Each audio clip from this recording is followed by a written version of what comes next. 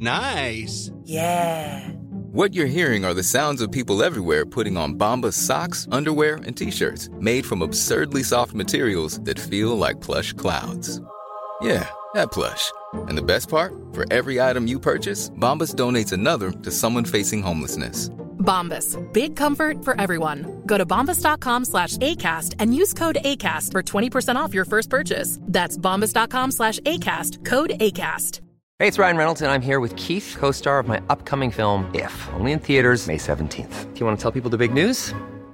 All right, I'll do it. Sign up now and you'll get unlimited for $15 a month and 6 months of Paramount Plus Essential Plan on us. MintMobile.com/switch. Upfront payment of $45 equivalent to $15 per month. Unlimited over 40 gigabytes per month. Face lower speeds. Videos at 480p. Active Mint customers by 531.24 get 6 months of Paramount Plus Essential Plan. Auto renews after 6 months. Offer ends May 31st, 2024. Separate Paramount Plus registration required. Terms and conditions apply if rated PG.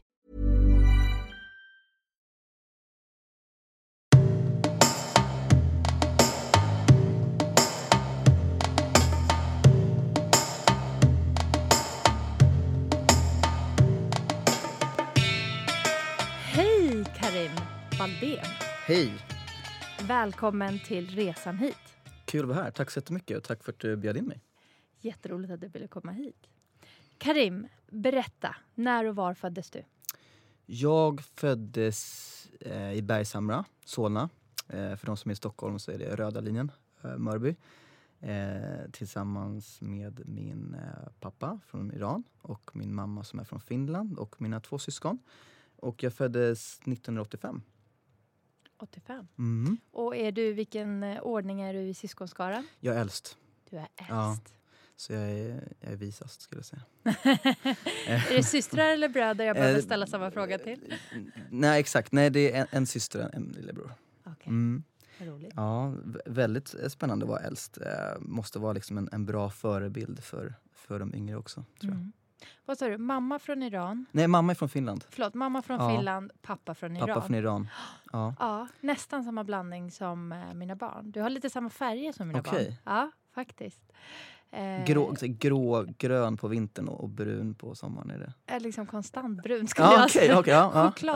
Chokladtårta i olika Oj, gud, nyanser vad brukar jag roligt. säga. Det är jättefina färger. Tack. Förstås. Tack. Karim Valdén är ju inte världens vanligaste namn. I alla fall inte Karim-delen. Det har jag hört förut. Det har du hört förut. Berätta, när du föddes 85 och blev döpt till Karim. Mm. Ja, alltså lite bakgrundshistoria. Pappa kom till Sverige 1980 som gäststudent från Iran. Mhm. Och pluggade på KTH Arkitekthögskolan. Mhm. Mamma kom 77 från Finland och studerade till sjuksköterska. Väl i Sverige så träffades de på Blackebergs sjukhus. Pappa som städare skulle väl finansiera sina studier så han extra jobbade. Mm. Och mamma jobbade på sjukhuset då. Och någonstans där kom jag. Linneskåpet eller vad man nu säger. Nej, Var det precis. kärlek vid första ögonkastet? Vet du det? Jag tror det. Jag tror det. Jag har pratat lite grann med dem innan. Och det var så här, när jag träffade pappa då visste jag att det var han. Liksom. Så att, jag tror att båda var ju liksom nya i Sverige. Och det var det här, när man var ny i Sverige liksom, på den tiden så tror jag det var ganska exotiskt. Och liksom, gemenskapen. Så jag kom väl där 85. Och föddes i Bergshamra. Och bodde där i mina ungdomsår. Och jag vet att de har haft en diskussion tidigare om just Karim. Jag föddes faktiskt som Karim Reza Soltani. Som Karim är ju egentligen ett arabiskt namn och Reza Soltani är ett persiskt efternamn från min pappa. Och Reza är väldigt vanligt. Det är en imam, så det är en ganska vanlig killa. Min pappa heter det. Okej, precis. Ja, det är väldigt vanligt. Men alla syskonen fick Valdén efter några år. Så det kan vi prata lite mer om varför. Men precis. Nej, men så att, jag tror att det var en liten så här kompromiss. Att så här, vi vill ha något liksom utländskt namn liksom, och då blev det Karim för både mamma och pappa tyckte att det var fint och så. Och det gör precis som du sa innan, det är väldigt många har fått höra den frågan, men du ser inte ut som en Karim. Mer sällan nu än tidigare, men jag tror att det var så här öppningsfrasen när jag presenterade mig för alla liksom. Har du någonsin blivit arg på den frågan? Vadå, hur ska en Karim se ut då? Nej, jag tror att det är mycket välvilja och nyfikenhet tror jag. Men det är klart man blir lite frustrerad att så här, men okej, men vad är det? Det känns lite så här, lite okunskap tror jag ibland att så här, hur ser en Karim ut då, precis som du säger. Men jag tror att det någonstans är med välvilja och som nyfikenhet att vad kul att det blir som ett samtalsämne. Och det är inte bara så här svenskar som frågar utan alla säger det. Så jag tycker bara att det är kul att folk är intresserade. Och då kan jag berätta min så här livshistoria liksom, eller berätta om mig själv lite mer. Så att, klart man blir lite frustrerad ibland men oftast är det inte bara kul. Jag måste fråga en sak. Om då mamma, sjuksköterska från Finland som jobbar på sjukhus blir kär i städaren. Vad heter din pappa? Resa också. Ja. Resa från Iran. Hur tog hennes föräldrar det? Eller hennes familj? Oj. Har du aldrig... Nej. Jag hoppas och tror, eftersom jag känner liksom, min mammas släkt bra, att de var så här öppna för det liksom, och väldigt... Men det är klart, jag menar så...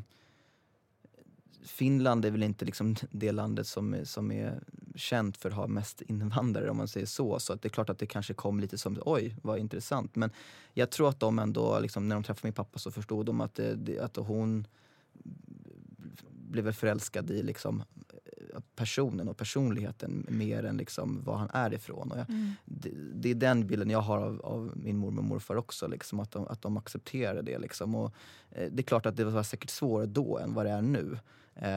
Men bra fråga. Det måste nästan fråga. Nästan att jag ska fråga min pappa om det. Ja, det är det första jag tänkte på i alla fall. Men Karim, hur var det att växa upp som Karim? Var det någon gång under din uppväxt som du inte ville heta Karim? Ja, men det var jag. Alltså, det var det absolut. Jag menar, just den här definitionen om liksom, att vara svensk, eller vad är du när man är liksom en mix av allting. Och liksom, jag brukar säga att jag är gott och blandat. Eller liksom, när folk frågar mig idag så är jag så här, men jag är en finsk iranier från Sverige. Liksom, och får frågan om så här, känner du dig svensk och sådär. Så att, jo, men det var det. Det var några gånger så här, när jag var barn som jag inte liksom ville heta Karim. Eller, jag vill vara som många andra. Men samtidigt så växte jag upp i Bergshamra, och där fanns det väldigt många med så här invandrarbakgrund. Så jag kände mig ändå som en i mängden. Men sen så när jag umgicks med liksom många svenska kompisar eller folk som är födda i Sverige, så det är klart att jag tänkte på så här, men behöver jag heta Karim eller varför? Men jag tror att jag skämdes lite mer för det som barn. Såklart. Ja, men sen så... För jag antar att du inte svarade att jag är lite gott och blandad som 10-åring. Nej, gud, jag skulle varit så stolt över. Men jag tror mina föräldrar skulle vara väldigt stolta över mig om jag skulle svarat så då. Men nej. Då vill liksom, man vill bara passa in. Och vill bara säga, men jag är en så här. Men jag tror att det handlar mer om så här, gemenskapen och liksom hamna i ett fack då, som liten. Och då märkte jag att liksom, jag anpassade mig till den som frågade. Och jag kände nog ganska tidigt att jag var inte något av det då. Jag var inte svensk, men jag var heller inte från Iran. Och jag var heller inte från Finland, och jag var inte... Ja, från Chile eller Ghana eller var som helst ifrån. Så det var lite svårt för mig. Till och med när jag liksom spelade fotboll i ungdomen så hamnade jag ibland med, när vi delade upp oss då, med svenskarna mot invandrarna. Eller ibland så var jag med. Ja, vem stod du med då? Då hamnade jag med svenskarna ibland. Ja. Men ibland också med invandrarna. Det beror på liksom, vem som delade upp. Och då var så här, men vart är jag? Vem är jag? Liksom, och det var en liten identitetskris, tror jag. Att jag inte riktigt kände mig så här, som någon. Vilket idag jag tycker är en fantastisk fördel. Liksom att man kanske ser på mig mer som mina personlighetsdrag istället för att så här, placera mig som människa i fack liksom. Men ja, alltså då kändes det lite hopplöst. Jag upplever som när fortfarande folk ställer den frågan, jaha, Jasmin, men var är du ifrån? Eller men var kommer du ifrån egentligen när man svarar så här Uppsala eller någonting lite diffust. Så upplever jag känner från tillfälle till tillfälle hur frågan ställs och vem den kommer ifrån. Även om jag inte känner den personen så vet jag nästan varför personen ställer frågan. Är det för att placera mig i fack? Aha, okej. Du är från Iran. Ja, men då, invandrartjej. Ja, men då vet jag precis vem du är. Fast det säger de ju inte. Eller är det verkligen ren och skär nyfikenhet? När jag blev vuxen så tycker jag att det är... Det kanske också vad jag hör. Att mottagaren, 99% är faktiskt ren nyfikenhet. Men när jag var yngre så tyckte jag 99% var för att placera mig i fack. För att nu vill de bilda sig en snabb uppfattning utan att egentligen göra ett research, göra jobbet. Men det är nog, jag hör ju nu att det är jag som har förändrats. Frågan har säkert varit blandad, befogad eller vad man ska säga. Ja. Men det är jag som mottagare som hör det på ett annat sätt.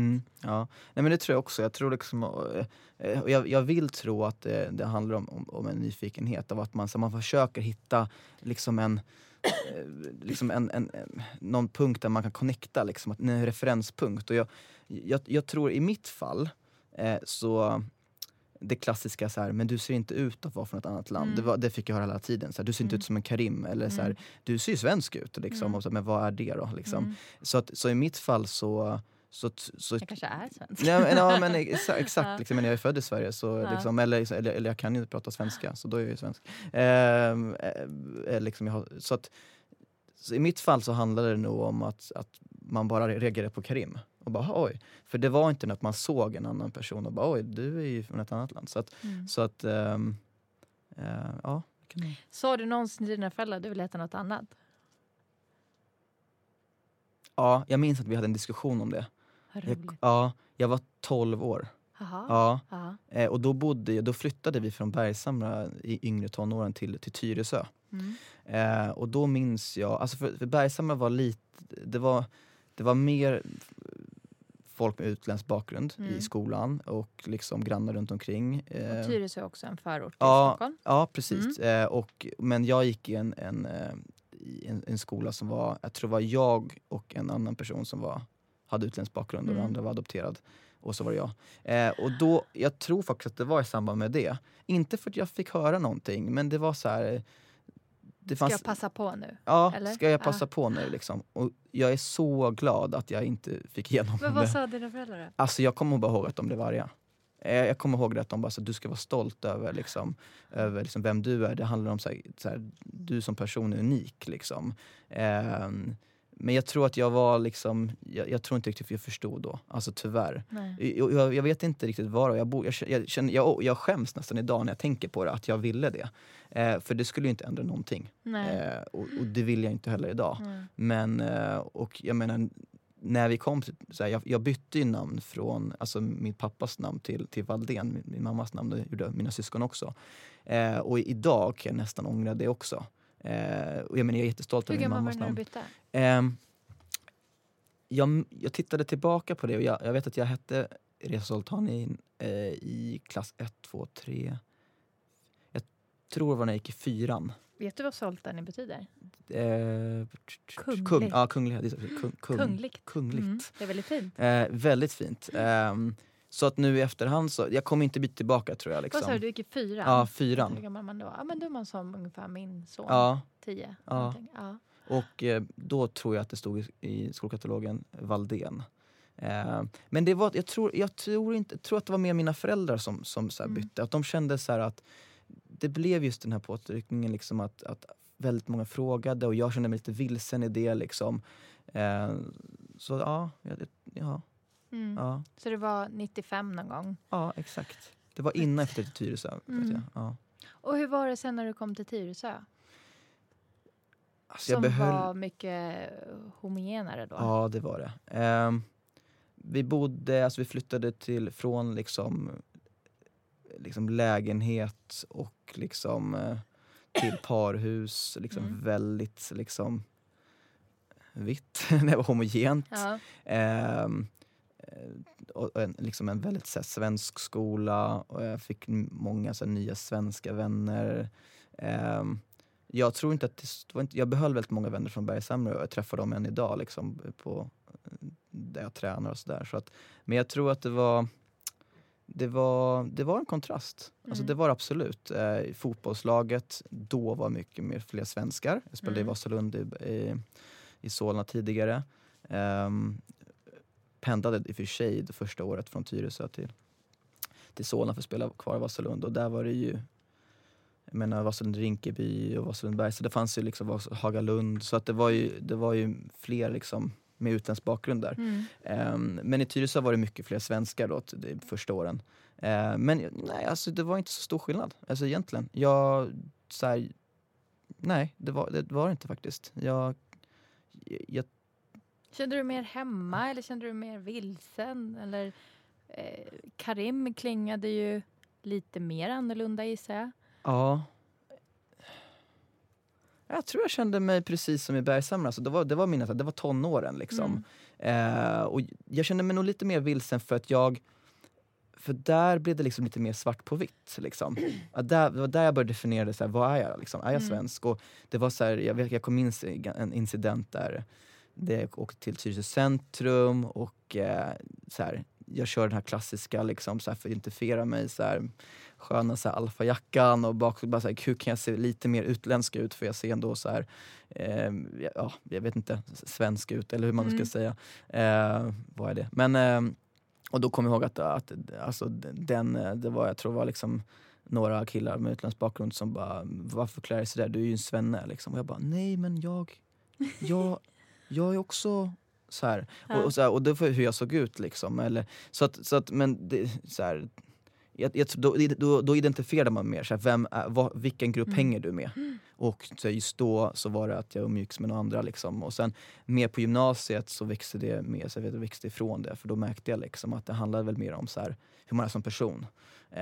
Och att jag tror jag blev lite mer som en social så här, kameleont nästan. Att, så här, jag var duktig på, jag kunde verkligen ta det här liksom, då när jag var yngre liksom, att så här, det handlar mer om så här, förhållningssätt liksom, om hur man är som person. Och det fick jag uppleva ganska tidigt liksom, att så här, jag kan umgås med vem som helst, jag har inget problem med det. Och det har nog mina så här, föräldrar och så här, och tacka att jag väldigt tidigt så här, integrerades, alltså så här, att jag var väldigt mycket med så här, svenska vänner och folk med utländsk bakgrund, och så här, jag firar jul och jag firar midsommar och jag och det är en viss humor i det ena gänget. Jag känner igen det, för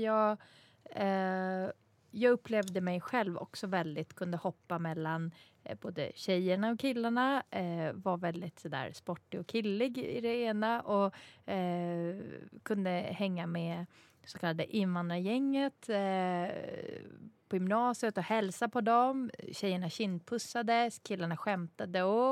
Här kommer hon, wanna be Iranian, sa de alltid till mig. Och jag skrattade lite tillbaks, gjorde mig inte så mycket. Samtidigt som jag hängde med mina svenska kompisar.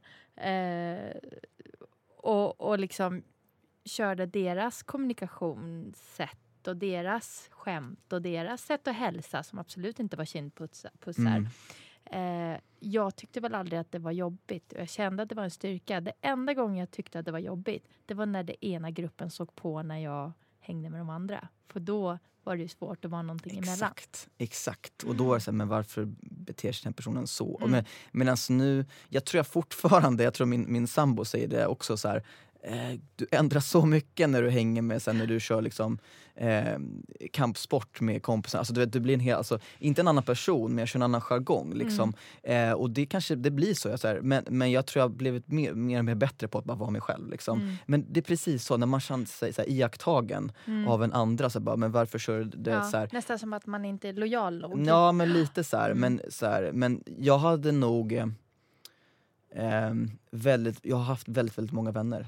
Och jag tror att majoriteten av dem de kunde de här sociala koderna väldigt bra. Så för det har liksom inte riktigt varit så här, vi och dem. Så här, det är bara vi. Så här, hela tiden. Det spelar ingen roll. Jag har haft det både blandat så här...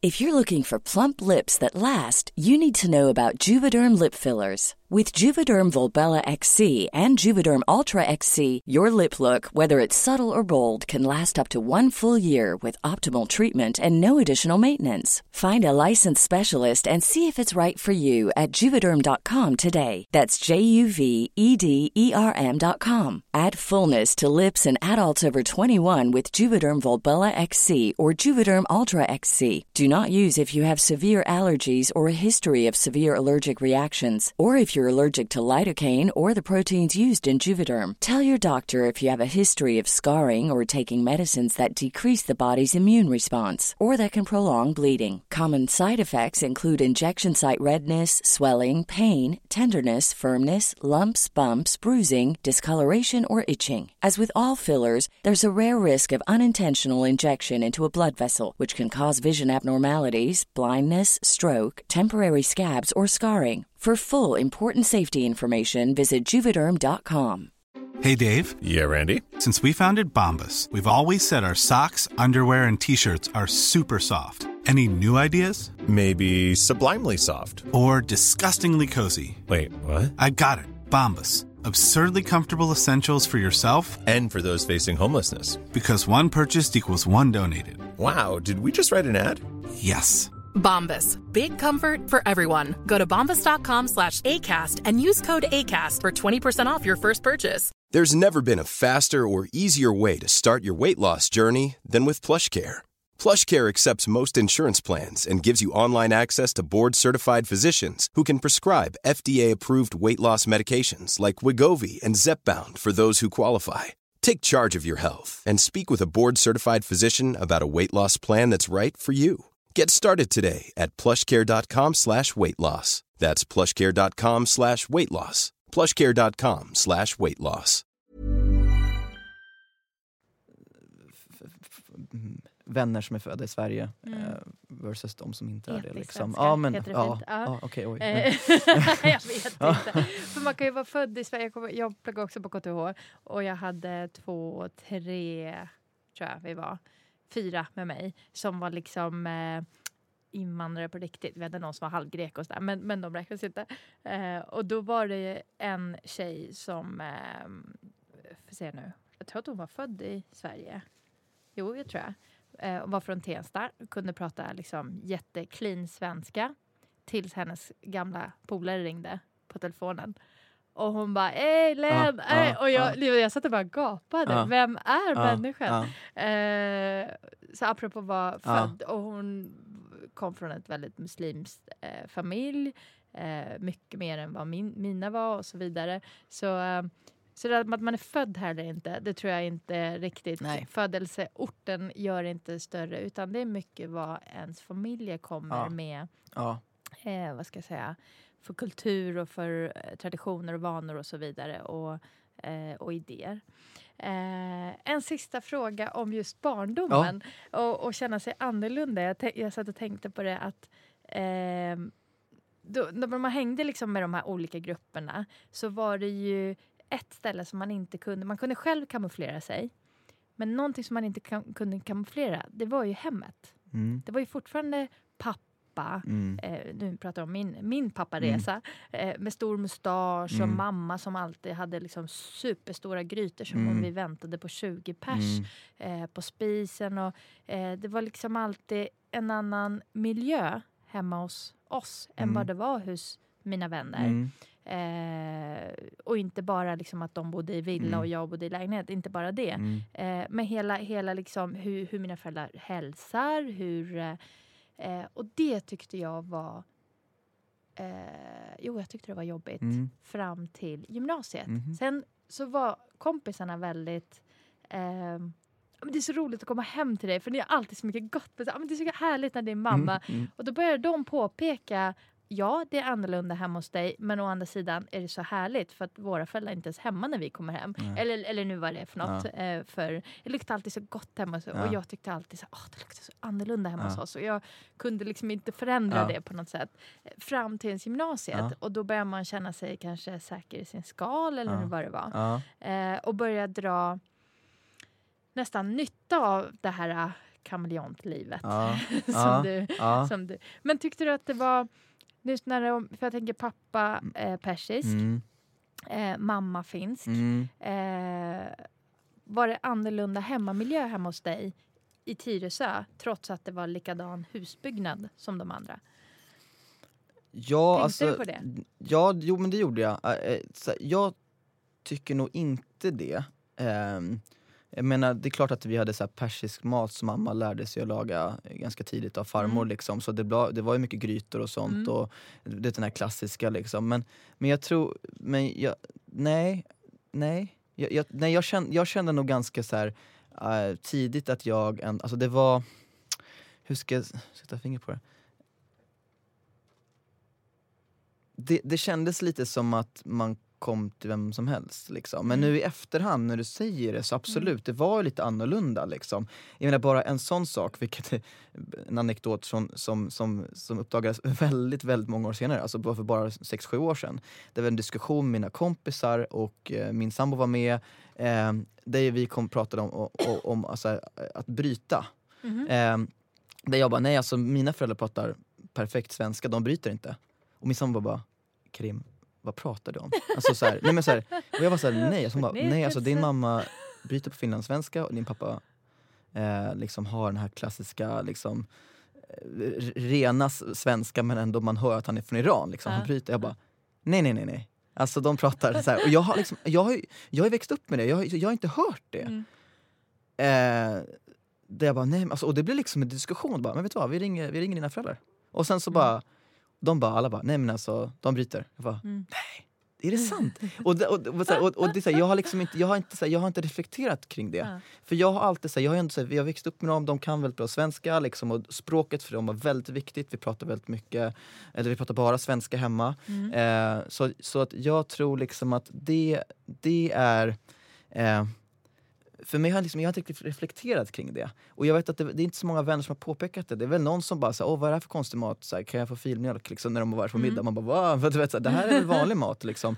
Men annars så, jag menar klart, vi har haft persiska mattor hemma. Vi har inte haft inplastad soffa. Hej, på den. Ja, vi har inte haft inplastad soffa som vissa har. Eller fjärrkontroll. Så att, men jag tror att det är den här mixen liksom, att så här, har ni inte haft inplastad fjärrkontroll? Nej, vi har inte haft inplastad soffa vet jag inte om, men nej, jag vet. Pappa fattade aldrig den grejen, men så här, men jag tror också att det har varit så här, det har varit vår kärnfamilj. Vi har liksom också här, jag har inte haft någon släkt i Sverige. Pappas släkt bodde i Iran, mammas släkt bodde i Finland. Så att det var bara vi. Så jag tror att de formade sitt liv efter så här ska vi leva i Sverige. Och vi blev liksom, jag tror inte att de blev så influerade av liksom många andra runt omkring. Och de har varit liksom väldigt ensamma i liksom vår uppfostran och liksom, fast de pluggade båda två och jobbade. Så jag tror den här tryggheten har kommit väldigt mycket från dem.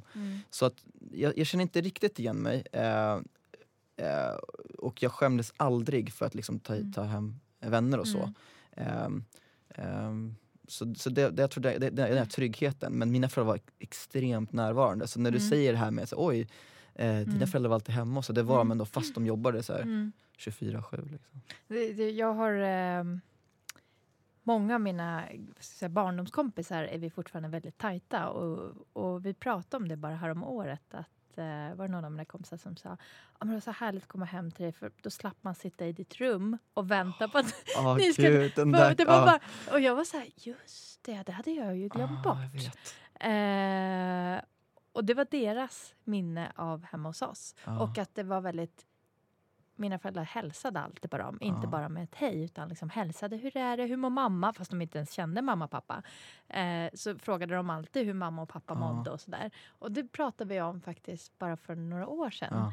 Om det här med att gå hem till varandra. Och då mindes jag liksom alla de här minnnerna. Den sitter på rummet och väntar på ens vänner när de ska äta middag. Och själv bara, mina föräldrar bara, ska äta middag? Och de bara, här?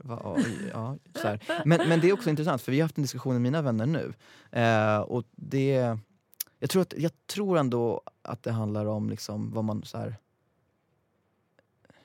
Jag vet inte. Om det är någonting med så här, ens så här, kulturella arv. Att så här, jag vet inte. Jag vet att många av mina vänner ändå så här, bjöd mig på middag. Eller deras föräldrar. Eller... Ja. Så att jag tror att det är blandat. Det beror nog vem det var som kom. Mina vänners föräldrar också. Däremot så berättade mina vänner att när de var hemma hos sina andra så kallade svenska vänner så fick de ofta sitta i rummet och vänta. Jag själv aldrig fått göra det, tack och den här tystnaden som bara väntar när man hör så här besticken mot porslinet och bara jag är superhungrig. Jo. Ingen namn ända, jag älskar dem ändå.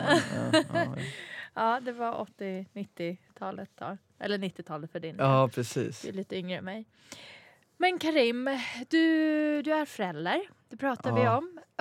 Och innan vi slog på mickarna så pratade vi ganska mycket. Och du berättade att din sambo är också har ett annat bakgrund. Ja, hon är också en så här skön så här, cocktailmix. Pappa är från Colombia. Och hennes mamma är har ursprung från Åland bland annat. Så att det är lite så här likt. Väldigt kul. Både jag och min sambo Adriana, som hon heter, pratar ganska mycket om hur liksom, likheten mellan så här, våra pappor i form av så här, du vet, envisheten och så här, drivet, men också liksom att man nej, men det är väldigt roligt, fast de är från helt olika så här, alltså, länder liksom, men, Iran och Colombia är inte likt någonstans, men så här, de har gjort en resan hit liksom, och att ha fått kämpa extra mycket tror jag, och det är väldigt roligt för det känner man igen, så det är väldigt kul att liksom ha den gemensamma nämnaren. Och sen har ni blivit föräldrar. Ja. Vet att er son är 3,5. Ja. När du skulle bli förälder, eller när ni väl blev föräldrar, tänkte ni eller pratade ni kring det här med att ha andra rötter? Och tänkte du på att du hade ju 2 får man säga, länder i ryggen. Din son har 4 länder plus Sverige i ryggen. Tänkte du tanken så här, kommer han nu vara ännu mer förvirrad än vad jag? Eller liksom, vad tänkte du för tankar? Tänkte du på det här med utseende, det här med namn? Jag har ju 3 barn. Och jag tror jag tänkte jättemycket på det här. Min man är svensk så han tänkte inte så mycket. Men jag har ältat det ganska mycket med honom. Vad de ska heta. Ska de heta liksom Karim? Eller ska de heta svenska namn? Eller ska det vara så här? Kommer de likna mig? Kommer de få mina färger? Kommer de få hälften av mina färger? Och så, alltså det blir så många funderingar kring att bli förälder. Och när man väl blir det. Var det för dig? Och din sambo? Absolut. Det var det. Alltså jag menar, det första tanken som slog oss var så här, okej, vad ska vi... Våra pappor måste kunna uttala hans namn. Alltså du vet, det kan inte liksom vara för krångligt liksom, så att det inte blir så här. Så han är döpt till Nicolas. Ja, tack. Vi älskar det namnet. Men Nicolas Vasquez Valdén. Så att det blir liksom, han har fått lite av alla. Men inte så mycket persiskt liksom.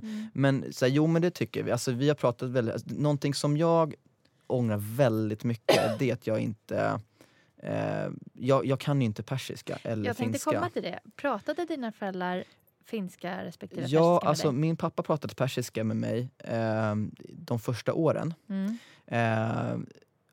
Men sen så liksom det mattades ut lite grann. För jag minns så väl att mina föräldrar tyckte att språket var så viktigt, att jag skulle kunna, alltså så här, att jag skulle kunna svenskan så bra, och det gör man ju sen ändå. Men så det mattades ut, och jag tror att det var ju också mitt fel också, för jag var inte tillräckligt nyfiken. Så att jag lärde mig aldrig persiskan. Du gick aldrig på hemspråk? Jag gick på hemspråk på dagis, men liksom jag ville inte. Och så här, dagis, det var den tiden. Det är inte det. Nej, jag gick på hemspråk på dagis, men jag ville inte. Och jag tyckte det var så svårt. Jag kände inte riktigt jag brann inte för det. Har du varit i Iran någon gång? Ja, 3 gånger. Är det så? Roligt. Fantastiskt. Jag älskar dem. Alltså verkligen. Det enda är ju så här, tyvärr, det är ju språket. Det är ju ett språkbarriär. Men där är det så här, jag kommer inte, folk kommer inte, alltså att jag ser inte ut att jag kommer från Iran. Jag var så orolig att det bara, folk var så här, klart att, alltså när jag var där. Men nej, så det är ju tyvärr en språkbarriär. Nej, men jag tror att språket är väldigt, alltså jag tror språket är väldigt viktigt. Tyvärr så lärde jag mig aldrig liksom det, och jag har ju fått äta upp det lite senare. Men jag hoppas liksom, och jag vet att under gymnasiet så försökte ta fasta på, så då försökte jag lära mig persiskan igen på gymnasiet, men då kunde jag få dåligt, så jag kunde inte köra något hemspråk. Och sen så försökte jag så här plugga på egen hand, persiskan var väldigt svårt. Och nu så här, nej tyvärr. Men det har vi så här, det tror jag, för jag vet att min sambo är väldigt duktig på språk, och hon kan både franska och spanska och engelska. Så där har vi sagt att så här, han ska kunna ett så här, tredje språk. Han måste kunna så här, spanska eller franska, så det vore fantastiskt. Så att jag hoppas, och det ska vi vara ganska nitiska med, att så här, försöka driva på den, för jag tror det är en så här, extrem fördel liksom. Ja. Så att nej, men just med språket och liksom, vi har verkligen tagit fasta på liksom så här, i alla fall mina misstag med att så här, kunna lära mig och så här, ta del ännu mer. Och att så här, när Nicolas kom då för snart 4 år sedan, så diskuterade vi väldigt mycket det. Just det, men vi reser väldigt mycket. Jag skulle hemskt gärna vilja ta honom till Iran. Tyvärr så är jag en del i USA nu med jobbet, så det blir lite svårare för mig, men jag skulle jättegärna vilja åka dit. Colombia, absolut. Vi har redan varit i Sydamerika med honom. Så att så här, resa. Ja, jag älskar. Ja, jag har varit i Colombia. Jag med, och jag tycker det är helt... Ja, jag älskar det. Jag känner mig lite så här lycklig lottad att jag fick chansen att åka dit faktiskt. Ja, var... men jag tror, och för det där, så här, jag minns så väl just med Sverige, att jag reste ganska mycket som liten och som ung, och gjorde det fortfarande. Alltså just kontrasterna när man kommer till Sverige. Att man bara, gud, alltså just kontrasterna med Sverige och ett annat land. Alltså till exempel när man var i Iran och så kom tillbaka till liksom, hem till Sverige. Så var det som, oj, alltså det finns rent kranvatten. Eller liksom att så här, oj, ett knapptryck på lampan och så tänds lampan. Och det så här, och miljön, naturen, dofterna, det tyckte jag var så här, wow. Alltså, så här, och det kan jag uppleva fortfarande, att så här, kan nästan tänka så här, varför jag älskar Sverige liksom, det är just de här sakerna liksom.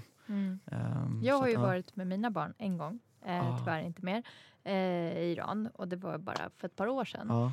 Och jag kände, jag har precis som du inga släktingar här, och kände att jag blev hela min bakgrund, inte jag kanske, men hela min bakgrund och det här tjatet om att de måste gå på hemspråk och så vidare, eller modersmålsundervisning som det heter nu, jag blev liksom tredimensionell för dem. Och inte bara någonting jag pratade om. Nej. De fick träffa sina sysslingar. Jag har ju sjukt mycket kusiner. På riktigt mina kusiner. De har ju barn. Och barn är ungefär lika gamla som våra barn. Och de var ju jättevänliga och jättegulliga. Och hade liksom samma intressen. Och diskuterade fotboll. Och det blev lite självklart för speciellt mina stora barn.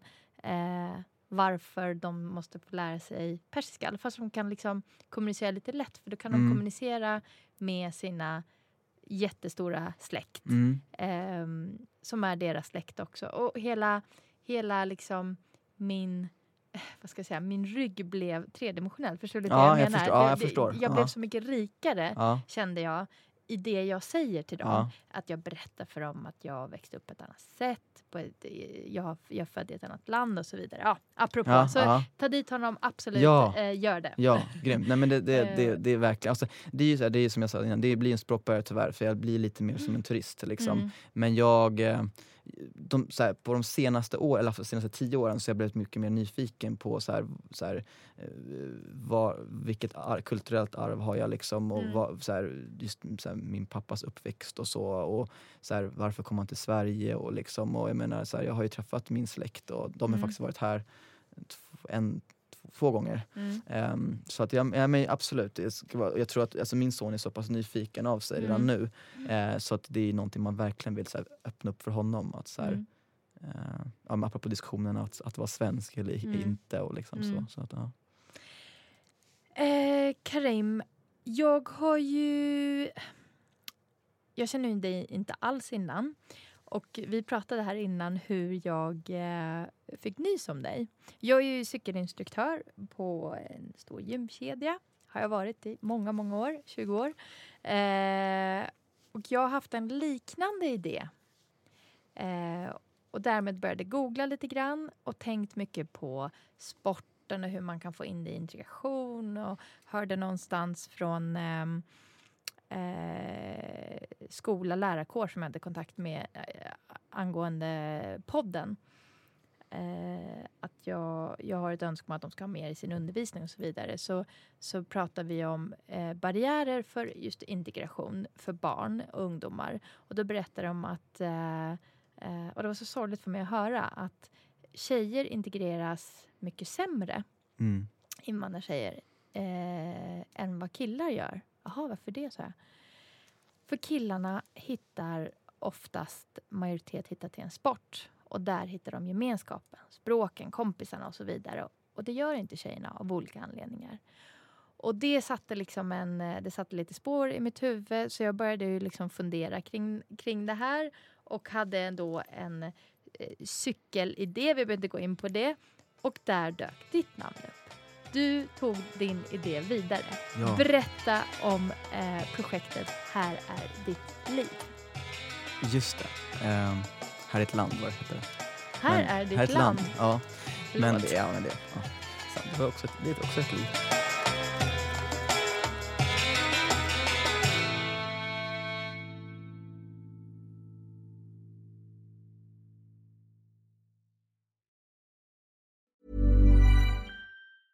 Even when we're on a budget, we still deserve nice things.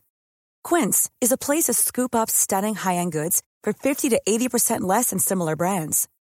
They have buttery soft cashmere sweaters starting at $50, luxurious Italian leather bags, and so much more. Plus, Quince only works with factories that use safe, ethical, and responsible manufacturing. Get the high-end goods you'll love without the high price tag with Quince. Go to quince.com/style for free shipping and 365-day returns. Imagine the softest sheets you've ever felt. Now imagine them getting even softer over time. That's what you'll feel with Boll & Branch's organic cotton sheets. In a recent customer survey, 96% replied that Boll & Branch sheets get softer with every wash. Start getting your best night's sleep in these sheets that get softer and softer for years to come. Try their sheets with a 30-night guarantee. Plus, get 15% off your first order at bollandbranch.com. Code BUTTERY. Exclusions apply. See site for details.